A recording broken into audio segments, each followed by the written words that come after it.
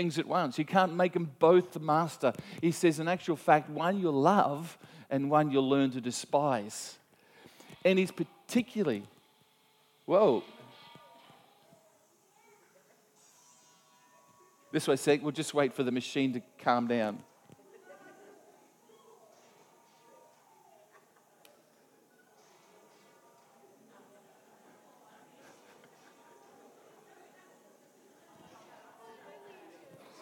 The treasurer is coming.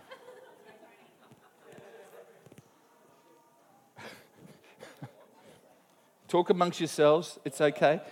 It's not the invasions of some creature from outer space. It's just an FPOS machine.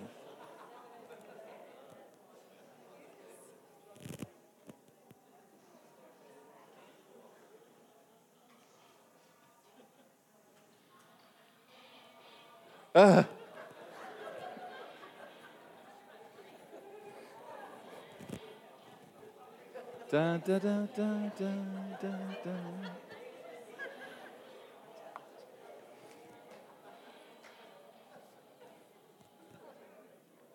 And everybody said?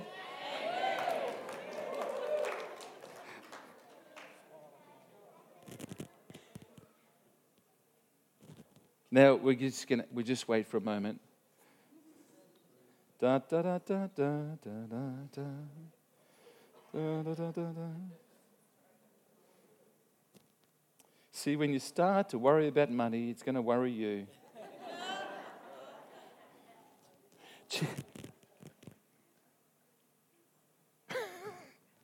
Don't worry, not everybody's looking at you over there. I'm not looking at you.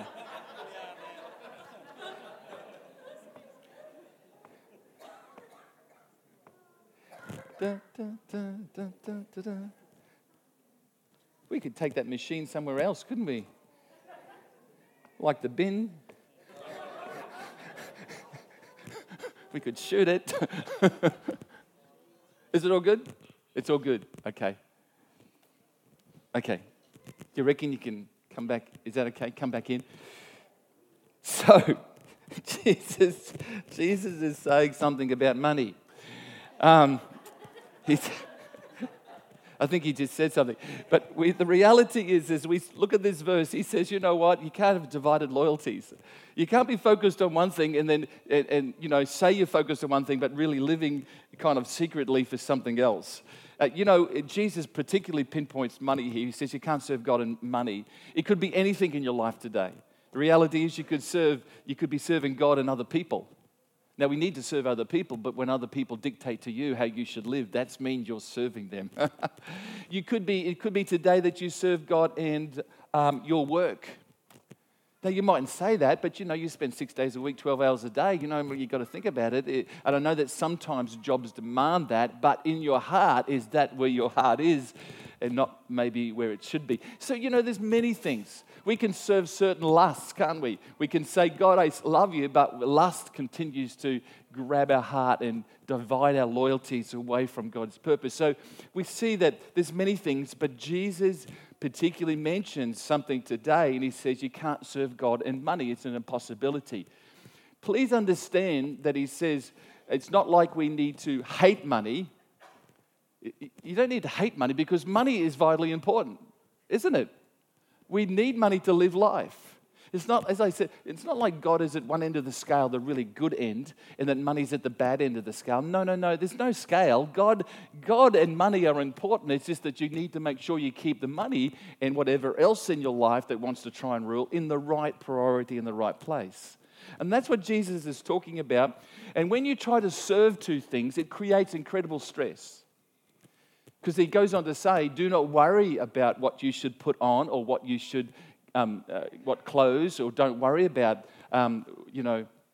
things like these things. Because the truth is when you worry about money and you start to get stressed about that's exactly what you get concerned about, stuff. You start to be focused on stuff. I haven't got enough stuff. And so you work longer hours so you can get more stuff to make yourself more happy or to make your family more happy. But unfortunately, what happens is you can't enjoy the stuff because you're working so hard to get the stuff that you can't enjoy because you're working long hours. And your family just doesn't want more stuff. They just want you sometimes. Isn't that true? And so we've got to just realize that's why Jesus says, can't serve God and money, because it creates worry, concern, stress, and anxiety. And it's not so much money that creates that; it's the divided loyalties that creates that. So we've got to be careful about how we live life. But in saying that, I do want to just touch on this whole thing of money, because sometimes we think money and God don't go together. I want to tell you they go together perfectly. They go together perfectly, and I want to because when it says, you can say, well, God, it says not to serve money, but the truth is, why? Let's ask that question. Why shouldn't we serve money? Why shouldn't we? There must be a reason. Let me give you some reasons. Is that cool today? Some biblical thought around this whole thing of sometimes money. I've actually gone to some people and talked to some pastors in other places and other churches, and they said, and they've said to me, "Don't you ever talk about money in church?" I said, "Why?" Well, it's just not important. I said, why would you not talk about something that Jesus talks about in so many 162 different verses in the Bible? Why wouldn't you talk about when 2 Corinthians has 2 chapters devoted to money? Why wouldn't you talk about something that's biblical? So, I think it's important that we do. We kind of talk about this and see the place. See, the first thing that I think Jesus had to say, and the reason that he warns us about money is because money has no eternal value in itself. Does that make sense? It has no eternal value. Jesus had a question in Matthew 16:26. He says, "For what does it profit a man or a woman or a person if they gain the whole world and lose their own soul? Or what will a man or woman give in exchange for their soul?" Good questions. Would you agree? Your soul is that part of you which is eternal. Okay? It's eternal. It'll never die. It's going to spend eternity somewhere. Your riches and wealth has a limited life, but okay? Your stuff has a limited life. We all understand that this morning. To gain the whole world would take a lot of money too. When Jesus says you gain the whole world, to gain a whole world will take a lot of money. You can read it like this: what does it profit a person to gain a lot of money and lose his own soul?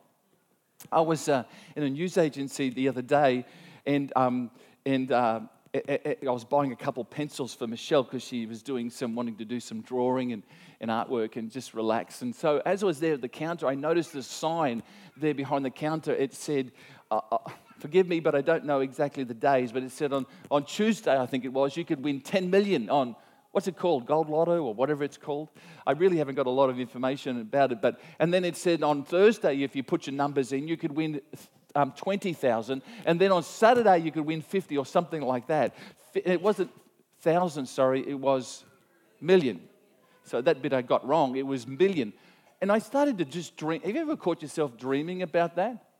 Oh, what I could, because the ad comes up on television, and you see this couple on a beach, and they've bought the island,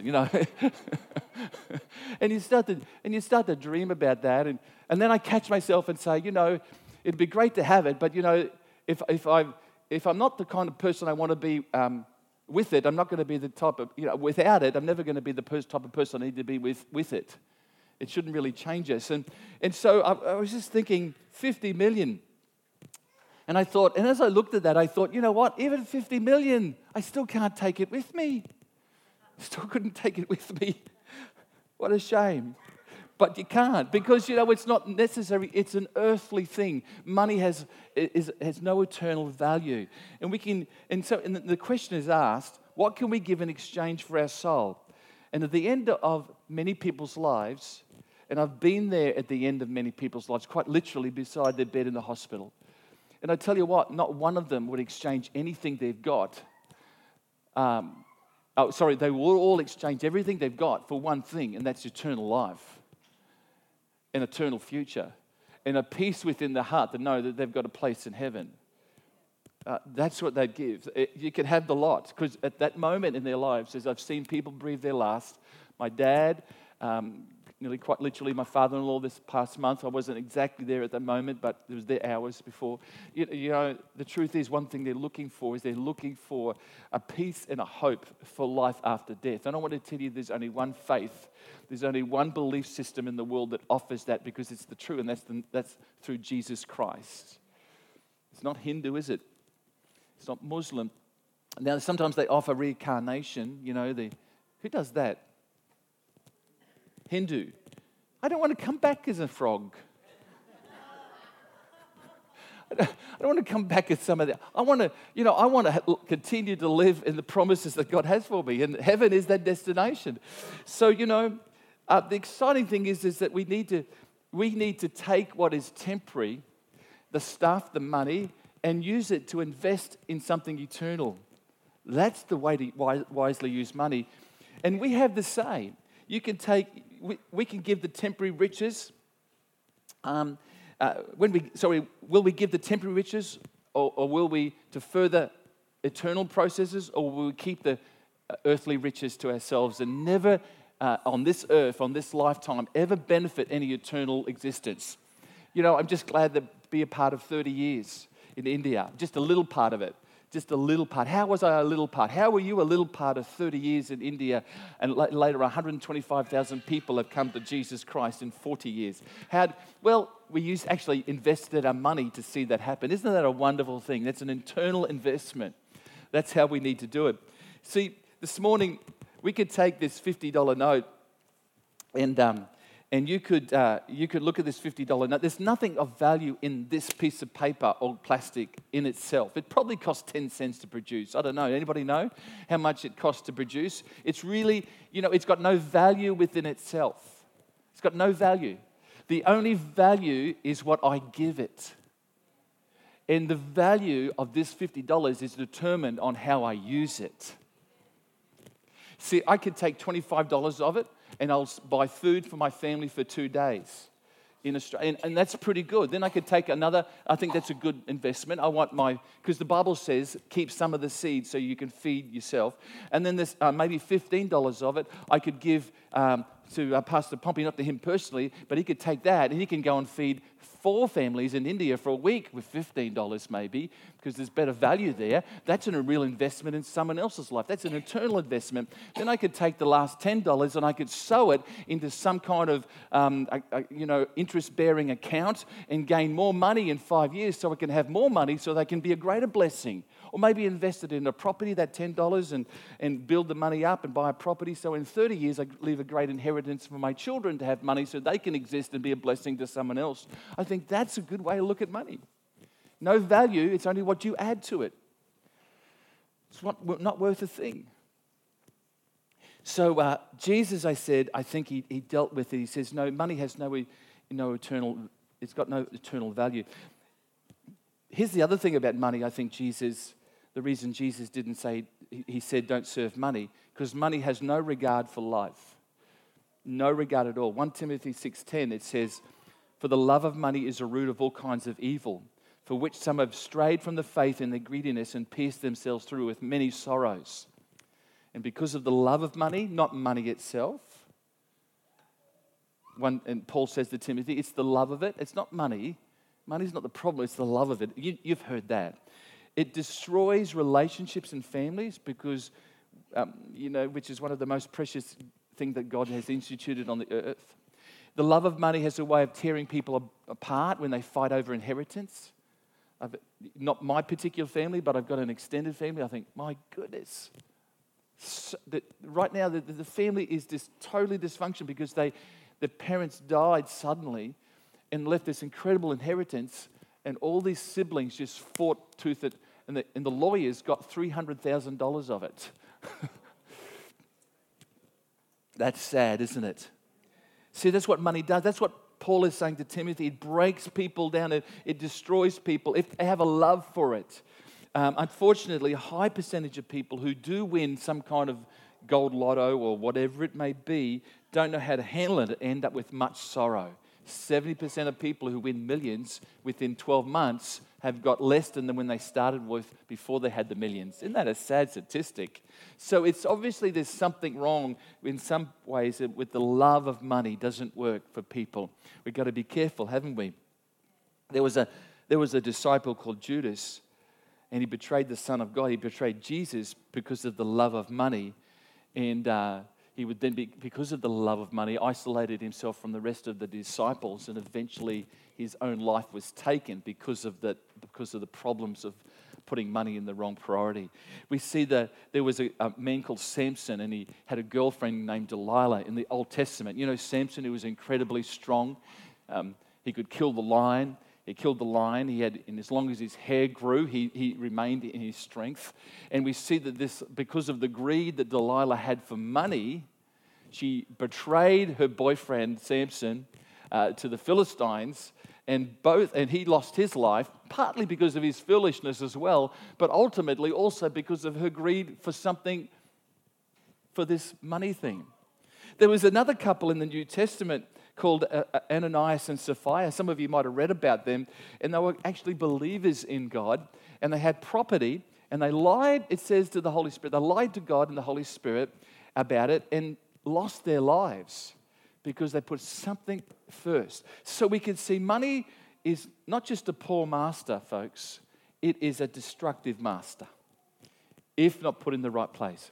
See, one of the richest men in the world, Solomon, said this. He had everything. He said, the person who trusts in riches, it's not the person who has riches, but the person who trusts in riches, in Proverbs chapter 11:28, will fail.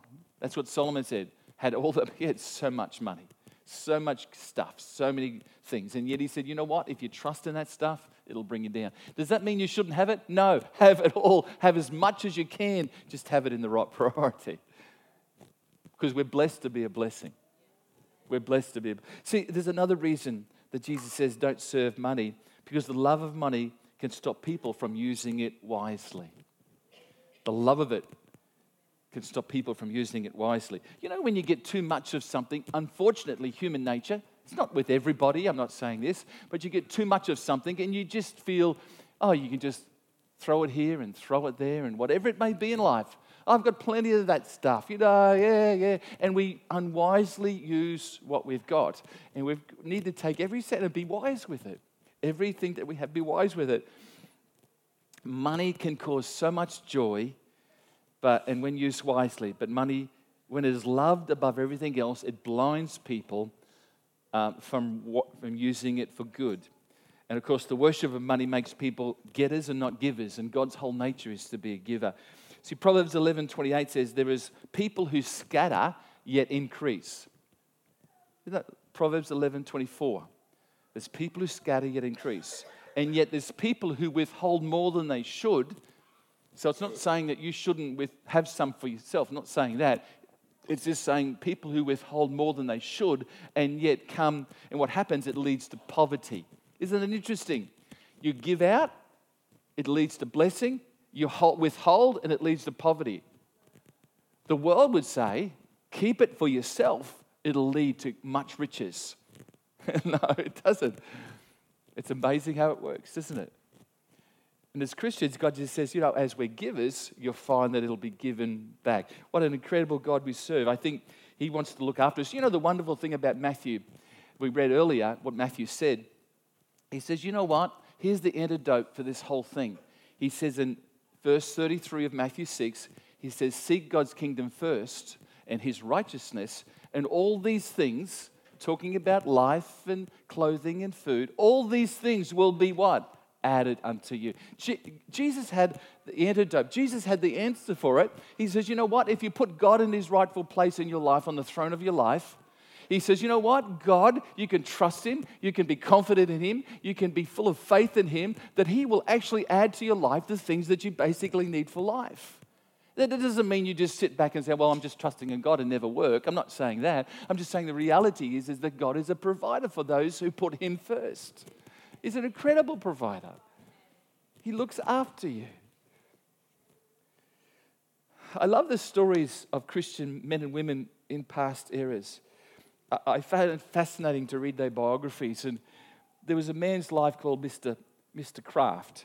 Do you know what Mr. Kraft, his company was? Kraft, yeah, cheddar cheese. Interesting, isn't it? But Mr. Kraft was a believer in the Lord Jesus Christ. He was a Christian, born-again Christian. And he was a man that, as a young man, pushed a cart through the streets of New York selling originally milk, not cheese. We know that cheese comes from milk, so that's how that kind of eventuated. But he was pushing a milk cart through the streets of New York, and he was selling his milk, and out of the meager profit that he made, he would make sure that he actually gave a tenth of that into the local church or the local work of God that he was involved in. Do you know the interesting thing is that as his empire grew and grew and grew, and from his humble beginnings, it actually says that he took his organization to be a multi-million-dollar organization, and you can buy Kraft cheddar cheese, I think, on the shelves of any supermarket still today in Australia. Is that true? I haven't really looked too often, but I'm sure it's there. So the truth is that he made a commitment in his early days to make sure that he was a person who sowed something of his profits. As meager as his profits were, he still was willing to give. And from that grew something incredible. There's another guy called Mr. William Colgate. You probably used his product this morning. Who uses Colgate toothpaste? So I use Sensodyne these days. And if you're over 50, you understand what I'm talking about. You know the ad on telly? Ooh, cold stuff, hot stuff, So it's fantastic, Sensodyne. I think Colgate actually produced something like that, don't they? Actually, maybe they produce Sensodyne. I don't know. Anyway, but Mr. Colgate was an interesting story. His biography goes like that. He too was a Christian man with a strong giving theology.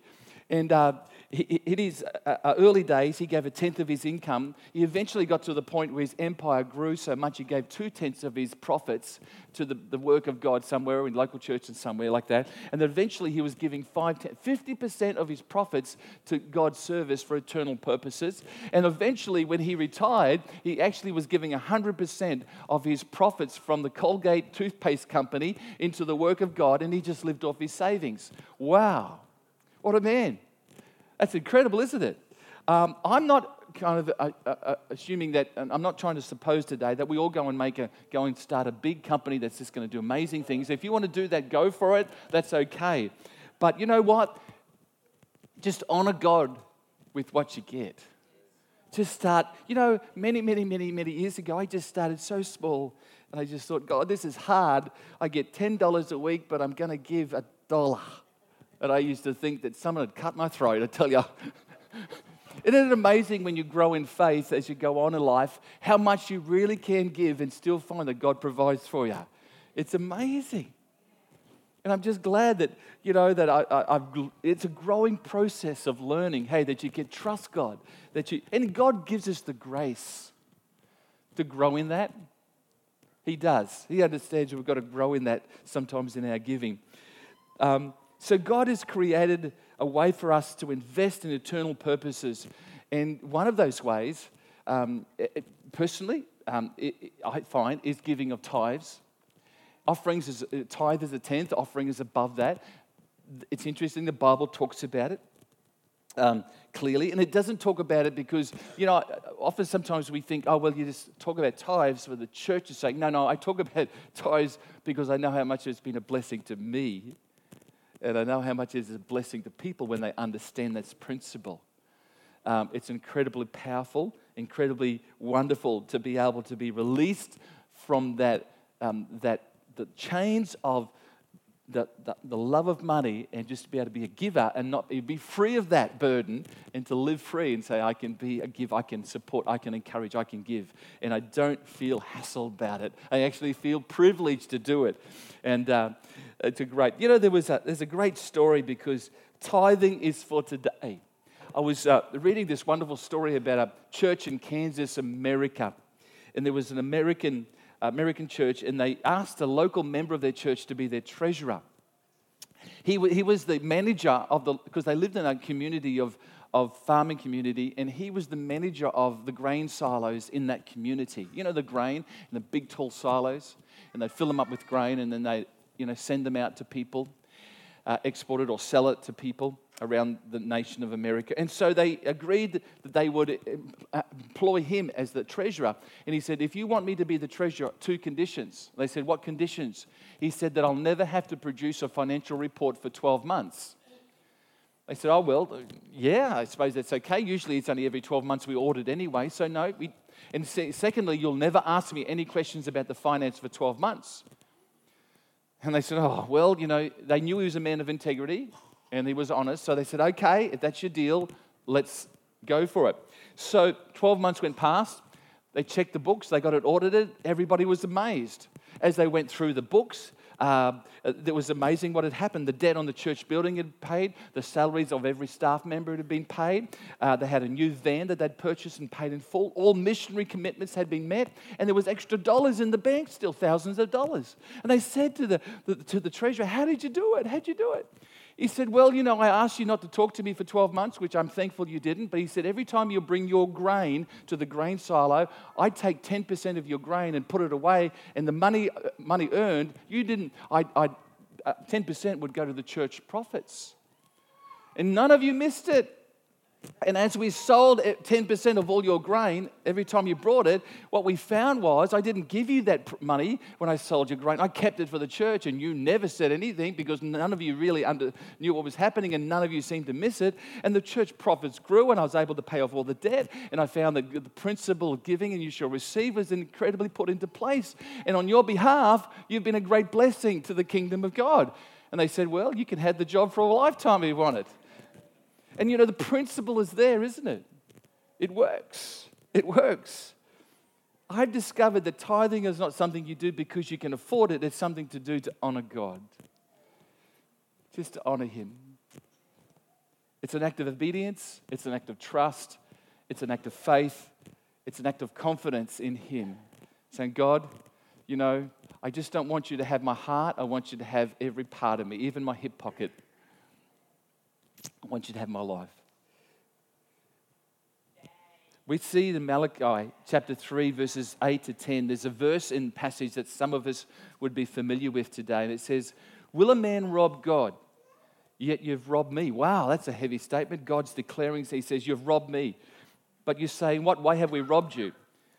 It's great how God puts this conversation. And He says, in tithes and offerings, you are cursed with the curse, for you have robbed me, even this whole nation. Bring all the tithes into the storehouse. There may be food in my house. Try me, and this says the Lord of hosts. If I will not open for you the windows of heaven, pour out for you such blessing that there will not be room enough to receive it. Interesting, isn't it? I was just contemplating the realities of tithes, and I think, God, you say that we rob you of tithes. And I started to think about the reality is that the truth is God would never ask me for anything or say I robbed Him if it wasn't His in the first place. You think about if you're robbed, it was yours to start with, and so someone's taken it from you. I kind of get the sense from this passage that my finance really was all God's anyway. And that's why He says, I give it to you because I want you to make a choice about it. I want you to I never want to force it from your hand. I never want to squeeze it out of your hand. You've got to make the decision. But you know what? It was all mine. And when you don't give it, it's like robbing me. Wow. I thought, God, this thought came to me and I thought, God, is that what I've been doing sometimes? Now, God's very gracious with me. He doesn't strike me with lightning. He doesn't kind of beat me over the head. He still gives me grace and love. But the reality is that He puts some pretty heavy thoughts here. He says, come on. He says, don't rob me. Realize that in actual fact, when you give the 10th, it might be the tithe, and there might be offerings that you do for something else. But you know what? You've got a fair portion of what's left over that I've given you that you can have for yourself. Wow, God's generous. Instead of me saying, well, I'm being so generous, I want you to see the fact that God's incredibly generous to us. It's a different mindset. Different mindset. So we have to be aware of that.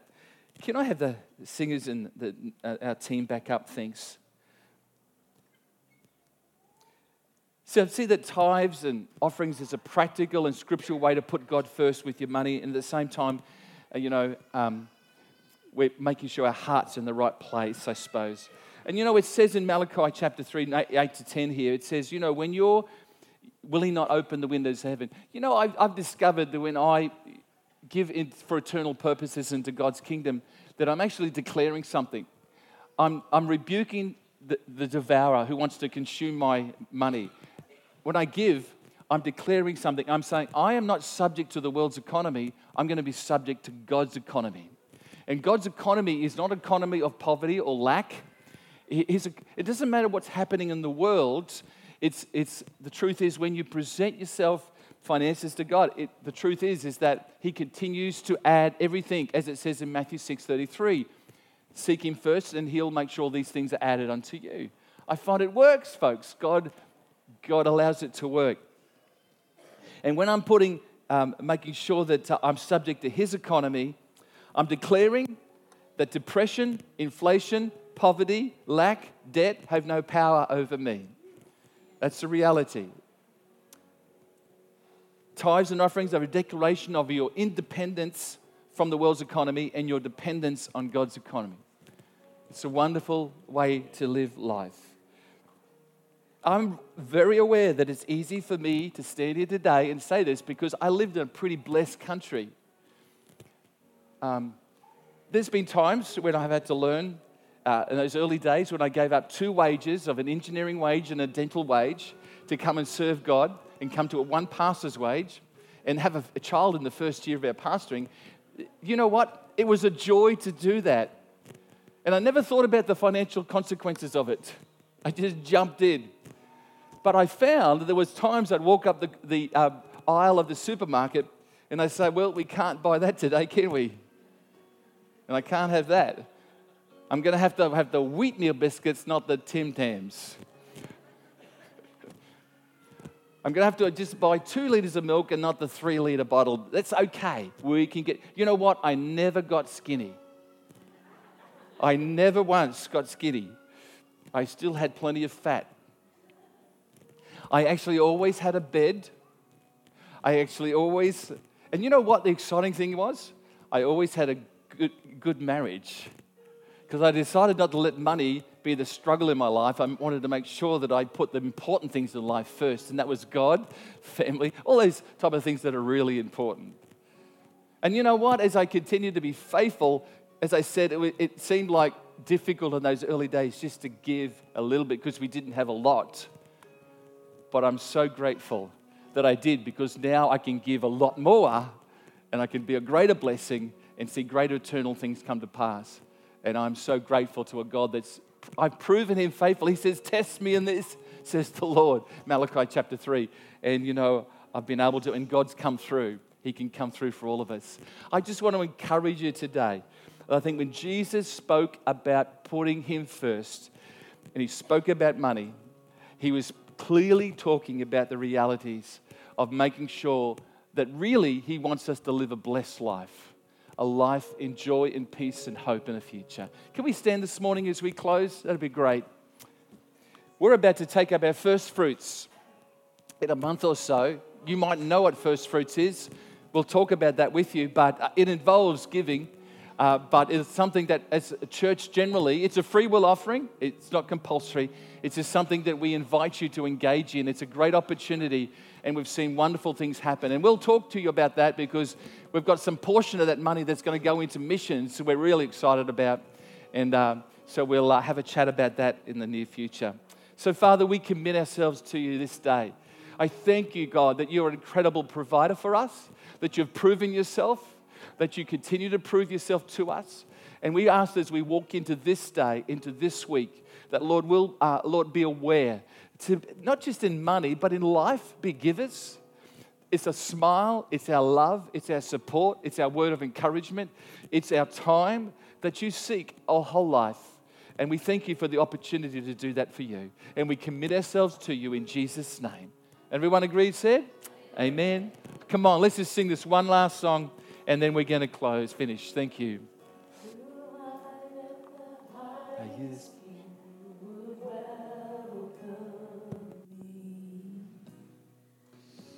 He was lost, but he brought